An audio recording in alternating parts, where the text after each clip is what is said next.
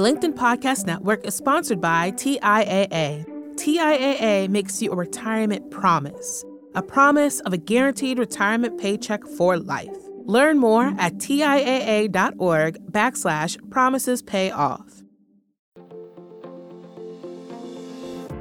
Hello, my friend, and welcome to another exciting episode of Negotiate Anything. Thanks for joining us today. With over 10 million downloads and listeners from more than 180 different countries, it's dedicated listeners just like you who have made Negotiate Anything the #1 negotiation podcast in the world. I'm your host, Kwame Christian. I'm a business lawyer, mediator, author, and the proud CEO of the American Negotiation Institute. Now, before we get into today's insightful conversation, I have a golden opportunity for those of you who recognize the power of negotiation in your professional lives. Have you ever found yourself wishing that you could navigate those high-stakes conversations with more confidence? Or perhaps you're looking to empower your team with the art of persuasion and conflict resolution. At the American Negotiation Institute, we've crafted specialized keynotes and workshops tailored for those very needs. We've transformed the negotiation skills of professionals worldwide, and we're eager to do the same for you. We believe the best things in life are on the other side of difficult conversations, and our goal is to help you improve your lives and the lives of those around you, one difficult conversation at a time. Don't let another challenging conversation leave you second guessing. Click the link in the description to discover how we can help you find confidence in conflict, negotiate better deals, and have stronger relationships. Because in the world of business, every conversation counts. And now, without further ado, let's jump into the interview. Emily, thanks for joining us. Hello. Thanks for having me, Kwame. This is so fun. This is one of those Zooms on my schedule that I look forward to today. Same. This is exciting. So how about we start off by telling the listeners about yourself and what you do? Yes, I'm Emily Horn. I work for the California Association of Realtors. That is the state trade association for realtors in California. And I am the Senior Vice President of Leadership Development. And what the heck does any of that mean is what usually the next question is for me when I tell anyone what I do. So my team and I at the California Association of Realtors, we support the local associations and the volunteer leaders who are actually just realtors by day, leaders who volunteer on the side of their regular day-to-day business to better their industry, basically. So my team and I get to support all of those volunteers who are super dedicated to real estate and organized real estate in California. And we give them training and education and communication and just really support their success. And I know that's a really broad stroke summary of that. So please let me know what kind of questions you have about that or that a normal person who doesn't know anything about this would have, because it's a little squishy. Well, yeah, but it's a broad mandate because the work that you do is very, very important. And the different ways that you help the members that you serve is very diverse. And I think that's one of the things that makes what you do so special, because I think there might be an assumption where you're saying, okay, we're advocating for realtors. So we're talking about policies, we're talking about giving them skills to get better deals, things like that. And of course, that's what you do, but you all do so much more, and it broadens your impact in a really powerful way.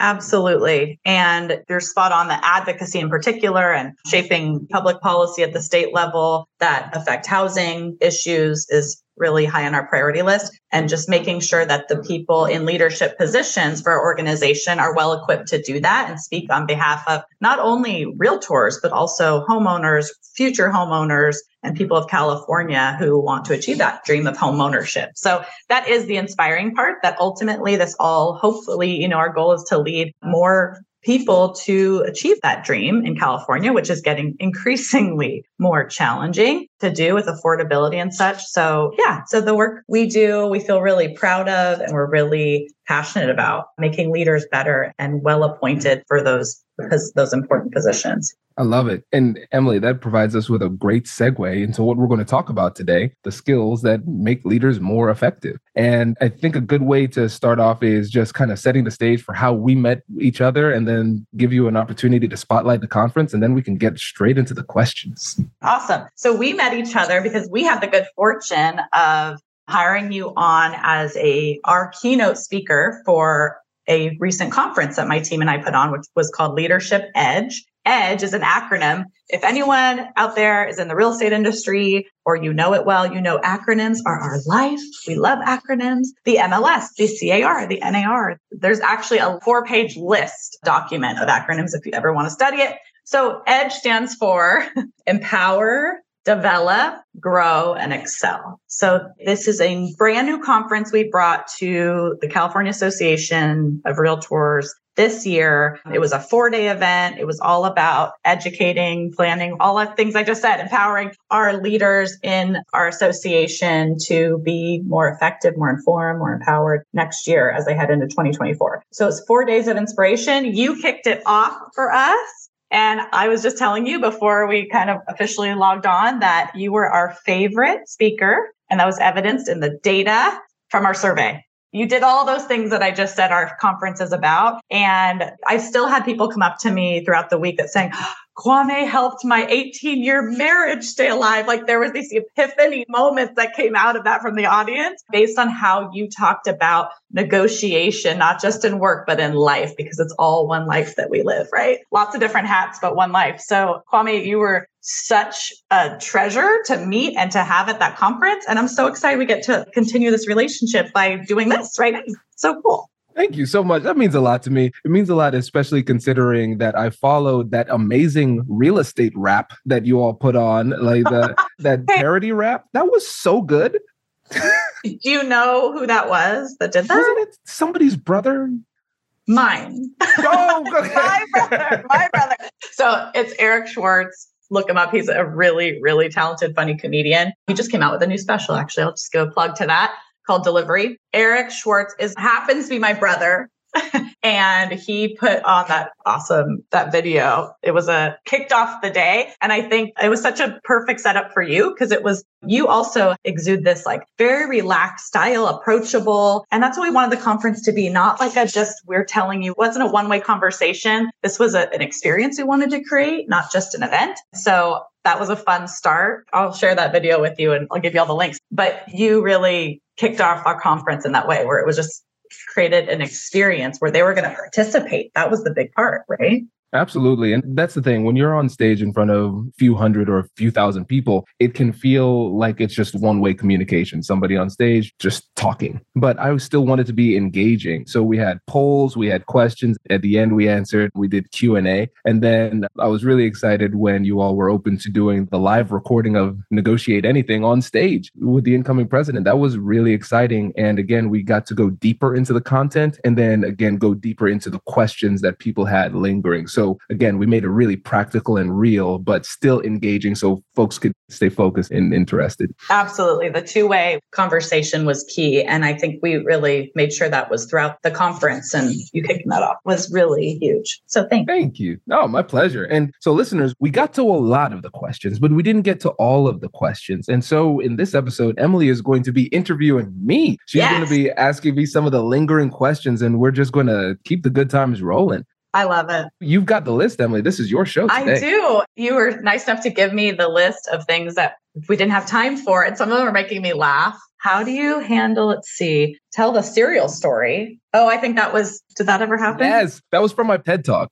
Emily, so setting the stage here, and maybe listeners haven't heard the TED Talk too. So when I started A&I did a TED Talk and I was trying to figure out how I should start this off. Because you know my style. I'm really conversational, super chill. Yeah. But then I get this vibe like, this is a TED Talk. This is a big deal. You have to be super serious. And that's how people approach this. But I'm like, that's not me. So what a conflict. I know. So I was like, how do I do this? So what I did was I kind of set people up, making it seem like it was really serious. I'm a business lawyer and a negotiation consultant. So my professional life centers on effective conflict resolution. So today I'm going to tell you about my most serious conflict. So in order for you to fully wrap your head around the gravity of this situation, there's something you need to know about me. And then I pause. And then I click the slide and it's a picture of Cinnamon Toast Crunch. And I said, I love Cinnamon Toast Crunch. Oh my God. And so I tell this whole story about how Whitney was eating my Cinnamon Toast Crunch. And after a long day, that's all I wanted. So I go home and I just wanted to relax and eat cereal and pretend like there were no problems in the world. And we all need one of those nights. Yeah. Right. And I come home and Whitney ate all my cereal. It was gone. So instead of having a tough conversation, what I do is I lash out by eating all of her granola. And I don't even like granola. So that was how Exactly. Vengeance. That was my strategy. Not the best strategy. So really, I use that as an example to talk about how conflict is a central part of everybody's lives. But a lot of times we don't have the skills necessary, or we don't even recognize that there is an opportunity to utilize skills to turn these difficult conversations into opportunities. So I wanted to make sure that I approached this really heavy topic with something light at the beginning. So people could say, oh yeah, I am negotiating all the time. I am having all these tough conversations. And I'm not the only person who struggles with it, because this dude should do better. But we all struggle with it. So that's how I open things up. What I love most about that is like you humanize the whole thing, and which always puts everyone at ease. I think even my interactions at work, I think something I really value and I value in others is just that humanness and vulnerability in conversations. Without that piece, we're just having a transactional conversation that feels like the connection is just totally missed. And I find all of my meaningful, even difficult conversations that have gone well have all boiled down to both parties being vulnerable enough to like say the real thing, say the hard thing, and be real, right? Yes, absolutely. And the thing is, like, we forget that fundamental aspect of communication, that we are people talking to people. That's it. And sometimes kind of like that conundrum I was having internally with authenticity with the TED Talk. I need to look and sound professional. This is what a professional sounds like. That's not what a person sounds like. Just be you and connect. And again, it leads to, there's that vulnerability when we think about creating psychological safety so people feel comfortable sharing, but even that vulnerability to be yourself. And I think a lot of times when you are authentic, it gives other people the license to be authentic as well. Absolutely. Yeah. And I think that's important in leadership in particular. That's something we talk about a lot. Our team, or the conversations or the education that we provide to our Realtor leaders, is that you have to lead by example, right? You've got to do that and show that vulnerability and authenticity if you want others to have permission to do the same. Absolutely. Yes. Oh, that's great. So there's so many good questions here. I'm going to start with one that really speaks to me because I think this is a challenging one. And what the question that someone asked was, how do you maintain your ethical standards while negotiating aggressively? And in this case, it's talking about the real estate market, but it could be about a lot of different things. But it's a very competitive real estate market. It's a really tight market in California in particular. There's not a lot of inventory. There's not a lot of homes to be sold. So buyers are competitive. So you could relate this to a lot of different things. But how do you maintain those ethical standards while negotiating aggressively? How do you hold both of those things at the same time? Hello, my friends. Before we get back to today's episode, I want to ask you a question. Have you ever wondered how to elevate your team's negotiation game and how you can help the folks on your team have better, difficult conversations?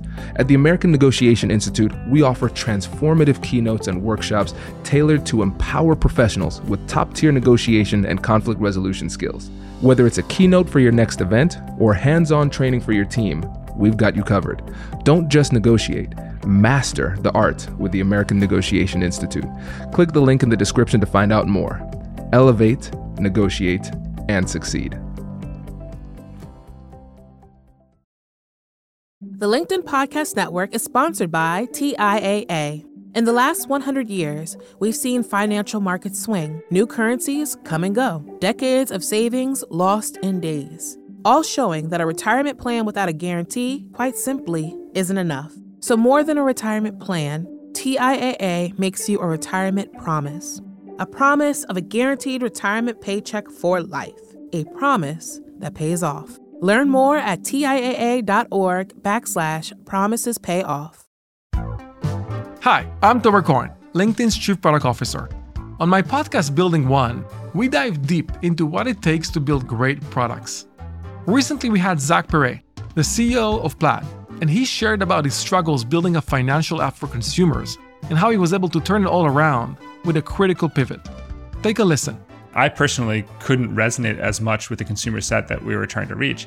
I just didn't have that level of empathy. When we made the shift to building a B2B product, though, I was building the product that I wanted. My co-founder and I were creating the product that we wanted ourselves, and we had so much empathy for what that product was. Such a great insight. In that sense, we got lucky because we were creating a thing for ourselves. And then the people that we were talking to also had the same problems we did. They were fintech developers. We'd been a fintech developer. We've been trying to build a fintech product for a year. And so we had such deep empathy. We had such a clear ability to... If you want to hear more of Zach Perret's story and the lessons that follow, listen and subscribe to my podcast, Building One.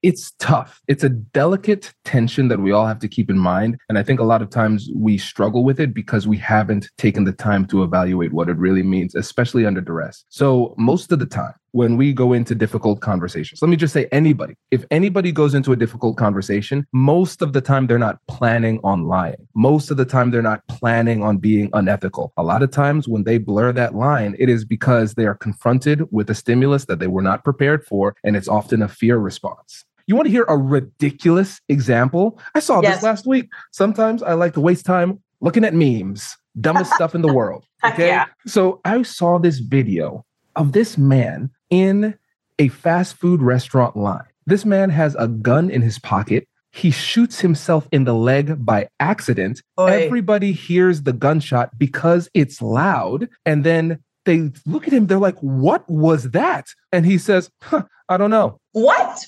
No. Come on. I watched this thing so many times. I'm like, no. What did I miss here? No. Fear response. I shot myself in the leg. That's super embarrassing. What do? I lie about it. And he's probably like, did I just lie about shooting myself in the leg? Yeah. Absurd. He was not planning about lying about shooting himself in the leg, Emily, right? I don't think that was on his list of things to do that day. Okay. Can I just share with you something personal that I lied about in a similar situation? You can unpack this for me because after I did it, it was like too late to say that I lied. And it was about something so silly, way less painful than what you just described. I was shooting. Oh my goodness. There's so much to say about that. But I was at a conference in Anaheim recently, and I'm not even a Disney person. Let's just get that out of the way. I'm only a Disney person when it relates to, like, I have young children. I know you have, Kwame. We've talked about this. And going to Disney with them is quite the joy that I never even thought I never expected as a parent. I was floored at how joyful it was to see your children experiencing the magic of Disneyland for the first, second, third, fourth, whatever time. So anyway, let's just get that out of the way. Not a Disney person. However, I was there by myself at the conference. I had one day to myself that I just didn't have a lot of things to go to. And I'm like, I'm going to go to Disneyland by myself and see how that feels. And I went to California Adventure because I felt like that was like a little bit more adult because they serve cocktails there. So anyway, so I went to California Adventure by myself, which was very, very out of character for me. And I just felt kind of free and fancy free, like getting in line by myself in the single rider line and eating the junk food. And then I ran into people I knew. My identity as a person felt at risk. I don't even know what that means. It just means, like, this is not who I am. I am not a Disney person. I am supposed to be at the conference, first of all. Well, they were too. And I am by myself. And I felt so ridiculous that I was by myself that I lied to them when I ran into them. It was a big group of people, 5 people. They're like, Emily, what are you doing here? Are you by yourself? And I'm like, no, I was with some other people, but they went on some other rides. I made up a story because I could not handle the identity of being there by myself in Disneyland. It was just not my identity. And then they kept asking more questions. They're like, well, who are you with? And I was like, just tell them. And I was so deep into this lie. Tell me what was going on for me right there. Exactly. So this is it. This is a perfect example. So we're confronted with a situation you didn't consider, and you don't feel comfortable with the truth in that moment, but you want to respond quickly. And so we're running through a series of bad options, and then we pick one, and then we say, oh my gosh, I'm stuck. It's an emotional thing. We weren't thinking logically. We feel that fear and we lie as a fear response. So one thing to do when we're trying to wrestle with these ethical conundrums, first of all, we should do our homework beforehand. It's tough in this situation. You didn't expect this one, right? But in a negotiation, we want to think through how we could run into these possible tensions. And if somebody is going to ask a sensitive question or could potentially ask a sensitive question, we need to figure out a way that we answer truthfully without hurting ourselves unnecessarily, right? So that's one thing. The other thing is just simply slowing things down. Just recognizing, being more mindful of those moments where this isn't a moment in the interaction where it is more important. I call these inflection points. So great negotiators are able to recognize where these inflection points are. And it's not so much that they know exactly what to do or say in those moments, but they do know that it's time to slow it down and inject some intentional thought. Because sometimes there's a difference between facts and feelings, but in the moment, they can feel the same way, right? So you can answer emotionally, but you have to recognize that tell in yourself.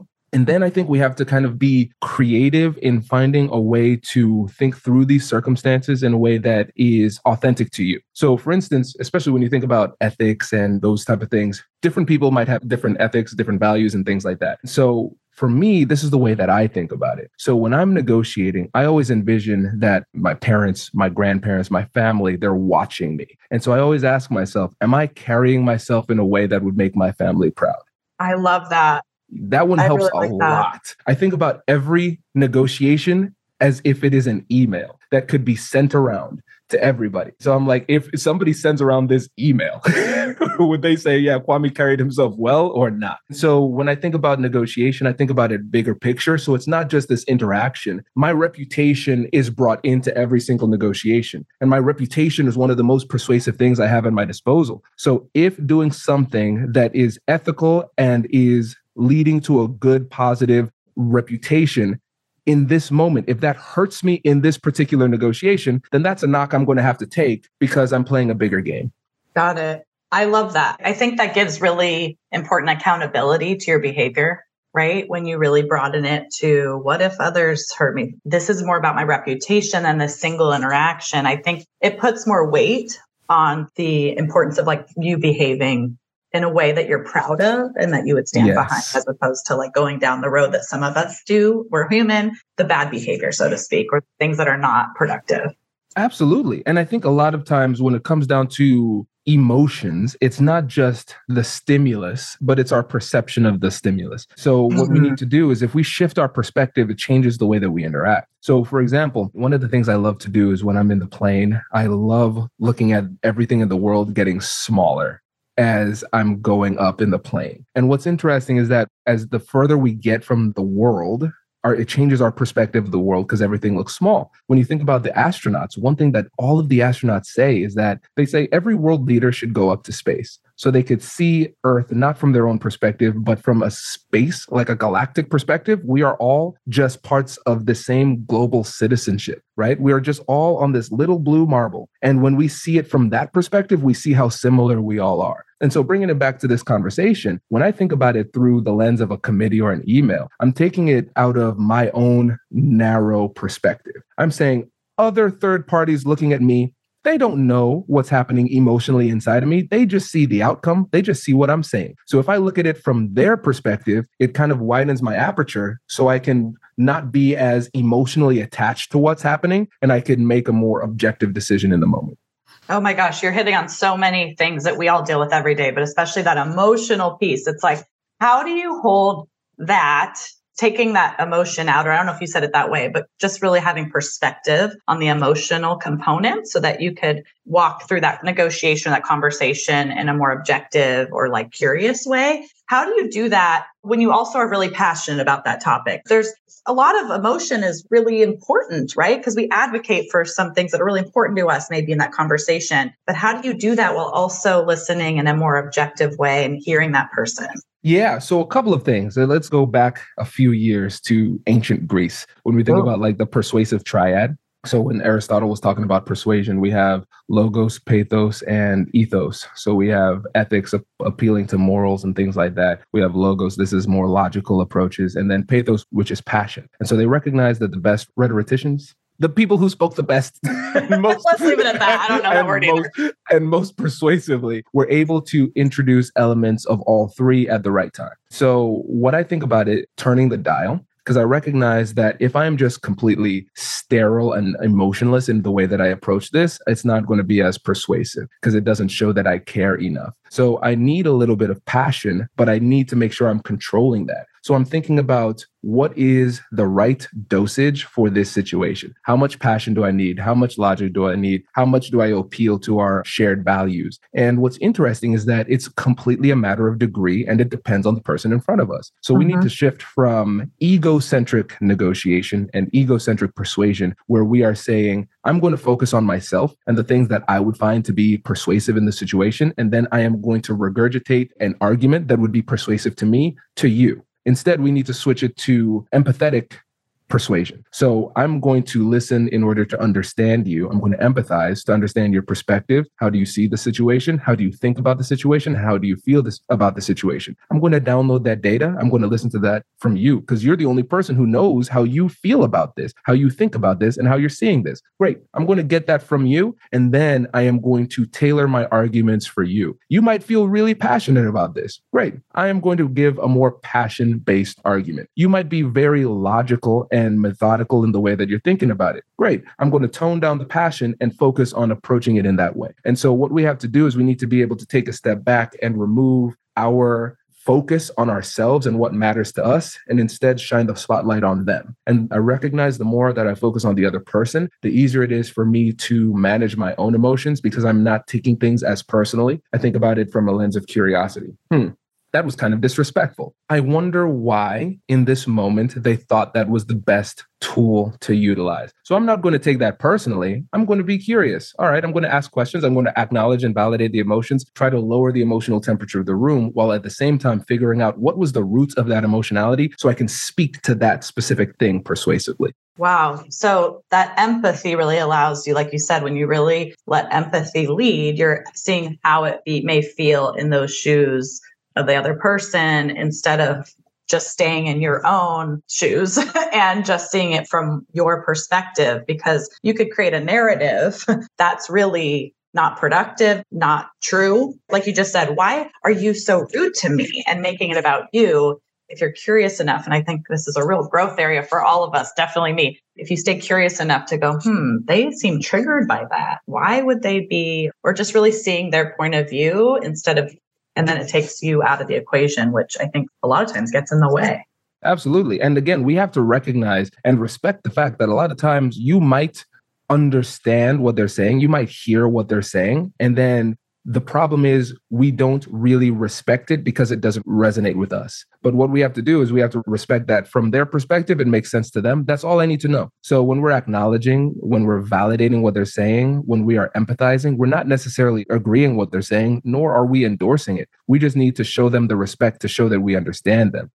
Listen, I'm going to cite my sources. I'm just going to go deep into the memes today. I was watching another one, and it was this father with a 2-year-old, same age as Dominic. And Whitney said this to me just to say, hey, Kwame, it's not just you, because the 2-year-old was having a tantrum. So the dad's like, so you want your water? Yes. The dad gives him the bottle of water, and the kids no and throws it down. He's like, see, watch. This is what he really wants. He wants his mother to give him the water. And so he goes and gives the water to the wife, and the mother of the child gives it to the son. No, that's not what he wants. He wants the mother to get up and walk to the table, pick the water up herself and give it to him. So the fact that the husband had any part of this was the problem, right? Oh, that's so brutal. Doesn't make sense, but it's what he wanted in that moment, right? So it's like, okay, cool. In the real estate perspective, immense amounts of disrespect.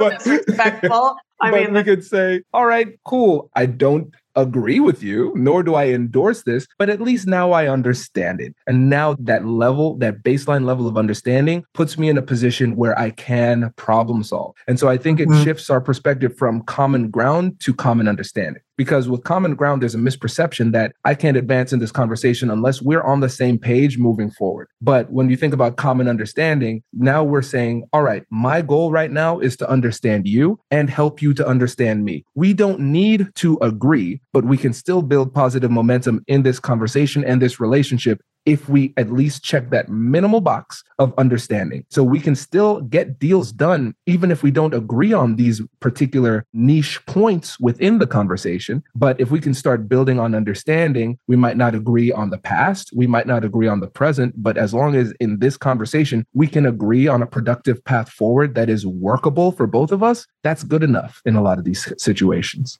I like that common understanding versus common ground. That really speaks to me. So this is one of the questions that we got from our audience that I think is a good one. And it's appropriate to maybe the next step of what we're talking about. When do you know when it's time to walk away from a negotiation?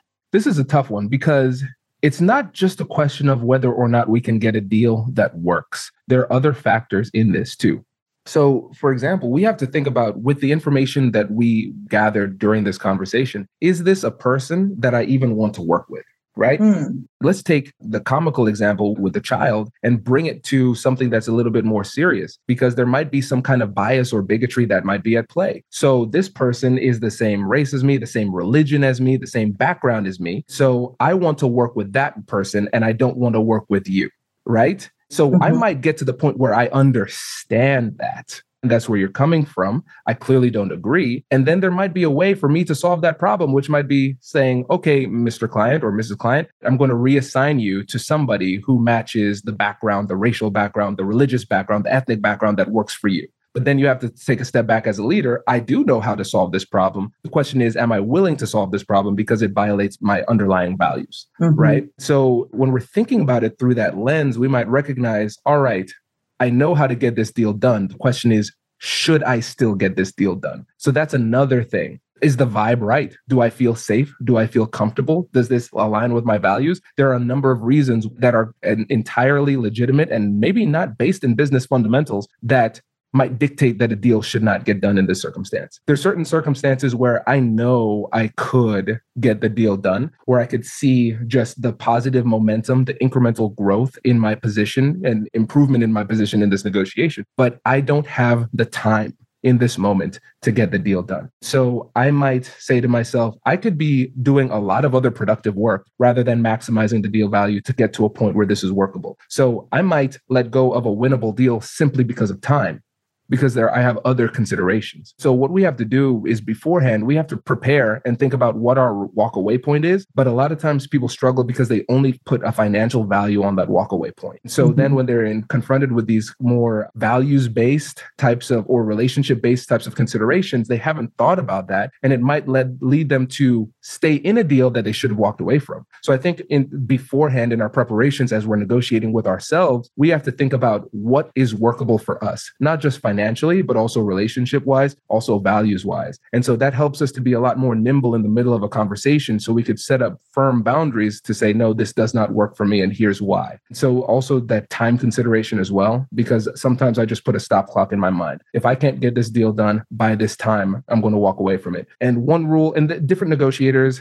feel differently about this, but I'm really consistent on this. I don't bluff. I don't bluff. I offer warnings and I make promises, but I don't bluff, because in my opinion, that hurts my reputation. If I get known as somebody who bluffs and I don't follow through on that, then people say, hey, Kwame doesn't stand by his word. He says this is his best and final offer, but if you push him, he'll flex. So if I say I'm walking, I'm walking. So I want to communicate clearly and authentically with people so people know when Kwame says this is his walk away, that's his walk away. So I need to be consistent with that internal negotiation with myself to say, I'm going to close this deal. I'm going to commit to this deal with me. And I say, if we don't hit these specific numbers by this specific time, I will have this specific action. And that consistency internally is reflected in the confident articulation of my position externally too. Love that. Something I was smiling as you were saying that, because it occurred to me that parenting is no different. You know, there's so many times where I don't bluff in work. I'm very similar to what you just described. But I will tell you, when you're working with a toddler, I don't have a toddler anymore like you do, but 6-year-old, I'm like, if you don't behave, I'm hearing my bluff, we're not going to do Hanukkah tonight. I know that is not true. I know that there's nothing true about that statement. It is a bluff. So my question to you, Kwame, as a personal one, do you stay as consistent as a parent? Not at all. Okay. Not at all. We're normal here. I wanted to. And then you get desperate. I remember, you want to hear the worst bluff ever? Yes. I said it as a joke, but then it worked. And I'm like, oh man, I'm sticking to this. I worked this for months. So when Kai was, I think it was like 3. It's so funny because they're people, but they're learning how to be people. They don't know exactly what's real. Yeah. So I said, I was like, Kai, if you do not get in bed right now, I'm going to turn you into a walrus. And you went big. You went big. I went big. And then he's like, wait, what? You could do that? And I said, yeah. What do you think happened to your brother, Steve? And he's like, my God. there is. He's like, there is no brother Steve. And then I pretended to cry. I'm like, we don't like talking about Steve. I brought up this picture of a walrus. I showed it to him. I was like, this is Steve. This is Steve. He got in bed. And then I left the room and I was like, oh my God. He thought I was serious. Now I'm in deep now. Now we got a walrus son. Stop it. It's Steve, like, remembered at his birthday. A dead walrus son. Like, there's a lot going on. It gets dark. So now we let him know that was a joke. But every once in a while when he's testing me, I'm like, man, I'm going to turn you into a walrus. He's like, there is no brother Steve. Stop talking about Steve, Dad. Oh my gosh. Did that just come to you in the moment? That's hilarious. Yes. You're yes. creative. You can tell with the way that I present. The majority of what I say on stage was not like scripted or planned. So it's just how your mind works. Yeah. Sometimes when I see a question, I'm like, man, I want to see what Kwame does with this. This is intriguing. Oh my gosh, that's so good. The walrus. I feel like I already missed the boat on that. I have a 6-year-old. They're too smart for you at that point. I really missed that one. Never too late. Give it a try. Oh my gosh, that's hilarious. Okay. I have another question for you about tone, the volume of your voice, the way you're talking, how it feels for the other person. What's your thoughts on how to maintain a productive tone that's going to keep the conversation moving and the goal moving forward without letting your emotions get in the way, but you have them. We all do while we're talking about something we're passionate about. A great question. So I am going to set the foundation using different identities of Kwame Christian. So I'm going to start off with Kwame, the guy who has an undergrad degree in psychology. Then I'm going to end it as Kwame, the lawyer. So first we have to recognize the psychology of mirror neurons. So these are nerve receptors that reflect back the emotions that we see. So the example I gave during the keynote is if somebody yawns, other people are going to yawn, right? That's just how the brain works. So if you smile, a lot of times people reciprocate. But if you give negative vibes, negative energy, they reciprocate too. So a lot of times, if you bring negative energy, like a tone that seems aggressive, or they think you're yelling or you're being disrespectful, regardless of your intent, it will be perceived negatively, and psychologically, they'll give that energy back to you. It turns this conversation into a downward spiral. So that's psychology that we need to keep in mind. Now, Kwame the lawyer will respond with, it depends, because a lot of times that's context dependent. So think about this from the lens of culture. So I live in America, I'm American, but my family's from the Caribbean. So I'm Caribbean American. So the conversations I can have and the way that I have them with my family is very different from the way that I have with my American friends, because we can have a much higher volume and be seemingly more aggressive within my family, but still be completely okay because culturally that form of communication is better accepted. But then I don't approach Whitney, who's an American, the exact same way because it would be seen as very aggressive. So you have to be able to understand the context to see what would be appreciated from the other person. And when you think about culture, not just through the lens of nationality, geography, and ethnicity, but you also think about culture just broadening your definition to say just the way that we do things, whoever we happens to be in this situation, then you realize that even within a department, within an organization, we might talk to each other a certain way in the marketing department, and we might talk to each other a certain way in the legal department. And that's going to be different too. So what we have to do is we need to understand who the person is on the other side. So this is a blend between EQ and CQ, which is cultural intelligence. So we have emotional intelligence to understand the other person, but then we have that other layer of cultural intelligence to understand the cultural nuances that would be at play, because the emotional understanding of the person and the understanding of the culture will dictate what an appropriate tone will be. So it's not just about managing your tone and trying to lower the emotional resonance of your tone so people don't feel as negative during the conversation. It's also recognizing that perception will change depending on the person, the context, and the culture as well. Wow, culture. That culture piece is really important one. I don't think we talk about it enough. About EQ, I'm really glad you brought that up because we do talk about this in a lot of our leadership training and education. And it's essential, obviously, in especially these human conversations we're having so that we can really, like with all the things you've been saying, understand where that person's coming from and really be able to have that empathy factor. What are your techniques or guidance for leaders, especially trying to build EQ within themselves? And also, I want to know, do you think we're born with it to a certain extent? Do we learn it as a combination? And how do we build that?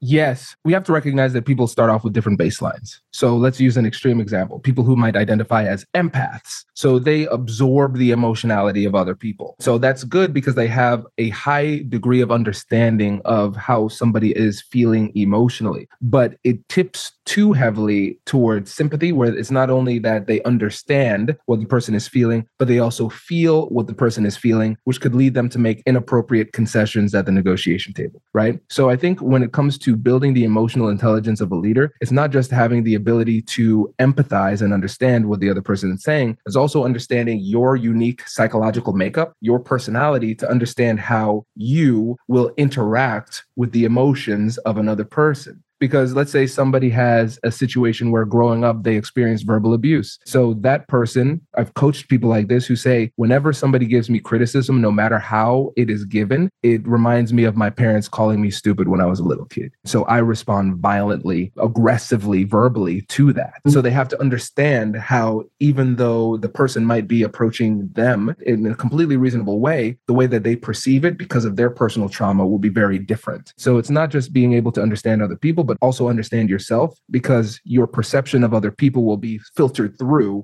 your own lived experience. So that's one thing. I think a lot of leaders often tip to the other side, where they can be very successful and get to that point of being a leader within their company because they're so focused on the job at hand. I get things done, I get results, and then I'm here. And so they assume other people can do that and kind of push through and bully through their own emotions in order to get things done. So a lot of leaders struggle with empathy because they say, for me, I just push my emotions aside and push through. So the other person should do that too. So for those folks, I say that we have to remember that empathy is a skill.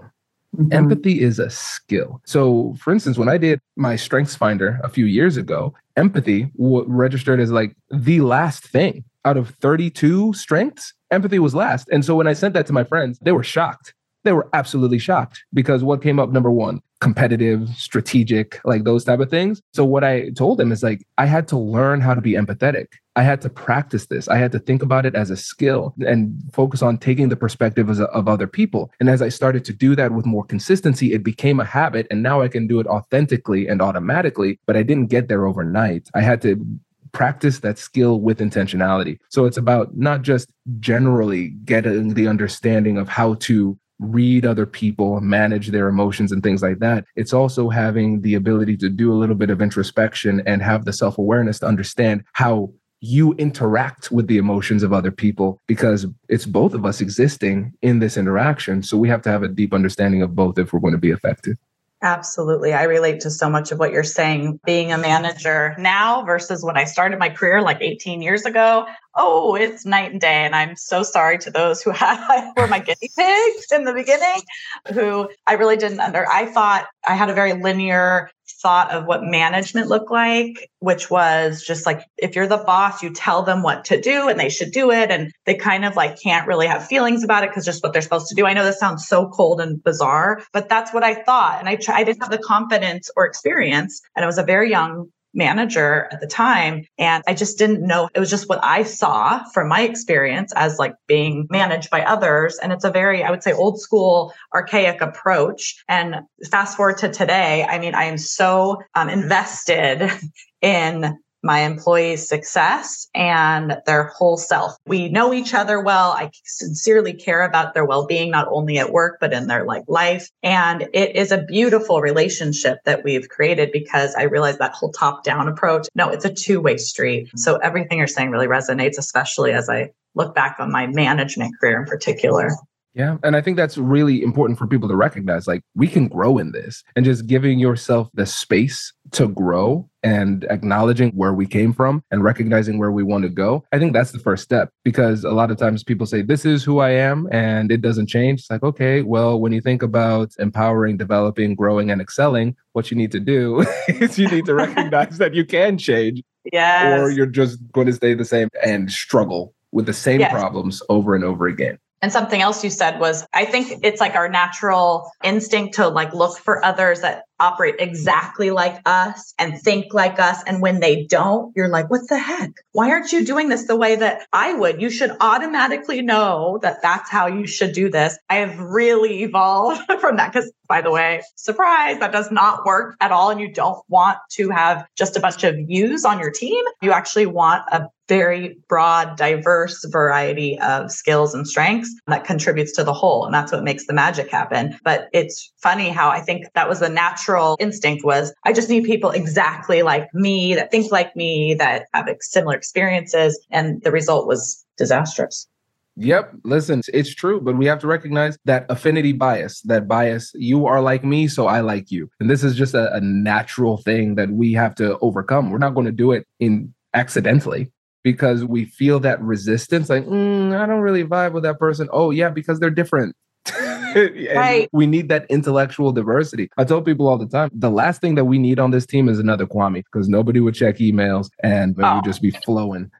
We need some structure here. Isn't that the truth? My team would be like, no more Emily's. We have enough of that. Yeah. I like that intellectual diversity. And I know we have to close up soon, but I think diversity, I'm hearing people, I think of a very narrow view sometimes of what diversity means about like, race, religion, color, ethnicity, those kind of like what you'd think gender, typical, almost diverse elements. And I think it's so much broader than that and so important to think of it broader because of what you just said. It's like you want diverse thought, you want diverse, the experiences create different outcomes, how those people think, their perspective, their skills, their strengths, and all of that. And diversity is so much bigger than what everyone fights about it being. Absolutely. And I think one thing that's often overlooked is this, because we have California Association of Realtors, we have the American Negotiation Institute, we have whatever organization is here. That organization has a specific purpose. For me, our motto is we believe the best things in life are on the other side of difficult conversations. So we want to help as many people as possible to have these difficult conversations at the highest level so they can have the best version of their lives, whatever that happens to be.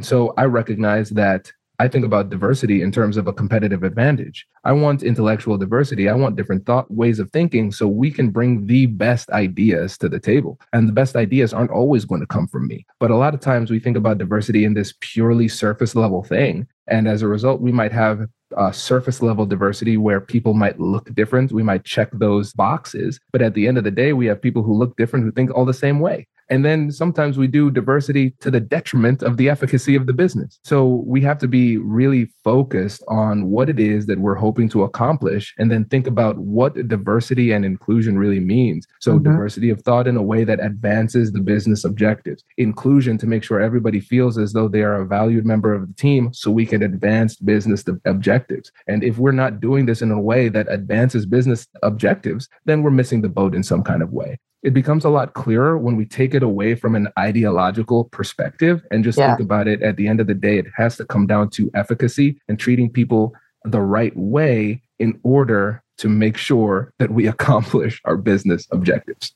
Yes. Awesome. If you haven't noticed, I'm taking notes as you talk because all of this is very helpful to me in my day-to-day work. That's great. Yes. I love this. And this is fun for me because usually I'm here asking the questions, but this is more in line with what a regular keynote and engagement is, because I don't think about it as a presentation. It's just a conversation. We just have to flex to make sure that it's a conversation that makes sense for the group. And even if it's a big group, we can still go back and forth and we get a lot deeper into the content when we are able to actually ask specific questions on the content that pertain to the real world. Because it's easy for presenters and speakers to kind of hide behind the presentation, just say our piece and peace out without facing any kind of potential scrutiny or challenge. You're kind of describing a lot, maybe the majority of keynotes that I've seen. I've seen a lot of speakers at a lot of conferences over my career. And I think a lot of times I find myself walking away from them going, that was good. I can't think of one thing that I'm going to take away that is making me think or even about something differently. It's just like, that was good, but the takeaway is not there and the actual implementable pieces. And I think that's something you do really uniquely and well, is that you speak to the audience in a way and share information in a way that they actually are engaged in, they're interacting in. I mean, literally, because they're asking you their questions, like as you go, you're answering them and talking to them about it, but just how it can be the real life stuff, like the real life examples, not just like theory. Really, really good stuff. I appreciate you. And I'm so glad we got connected and we're going to continue this conversation. I know. Thank you so much. And this was a lot of fun. And thank you for accepting the invite and coming on the pod. And before you go, let the listeners know about what's coming down the pike in 2024. Oh my gosh. So much for the California Association of Realtors. A really challenging market. We're just really focused on making our members as successful as possible and amongst the many challenges, not just the market, but the environment. There's some legal battles talking about commissions. That's been really hard that you probably heard about, and just navigating the noise, I think, and making sure we are a really strong business partner for our members so that they can get more deals done and that homeowners can benefit, obviously, in California and get more people into homes. So I know that's a really broad response, but that's really the overarching goal. And my team in particular is going to double down on our leadership training and make sure we have the right leaders in place to lead that path, that really difficult one in this market and this environment. Love it. Well, I appreciate you. Thank you for coming on the show. And listeners, we will put links in the description so you can check out what Emily and the California Association of Realtors are up to. Nice. Thanks, Kwame. Appreciate your time. Congratulations, you've just joined an elite club. By listening to a full episode, you're now officially on the Negotiate Anything team. So welcome aboard. What most team members do is they subscribe to the podcast because that allows them to automatically get the latest episodes of the show. The best things in life lie on the other side of difficult conversations. Keep learning, keep practicing, and keep getting better. Your relationships will improve, your career will soar, and you'll have the confidence you need to get the most out of these crucial conversations. Again, thank you for joining the team. We're excited to have you, and I will see you in the next episode. I'll catch you later.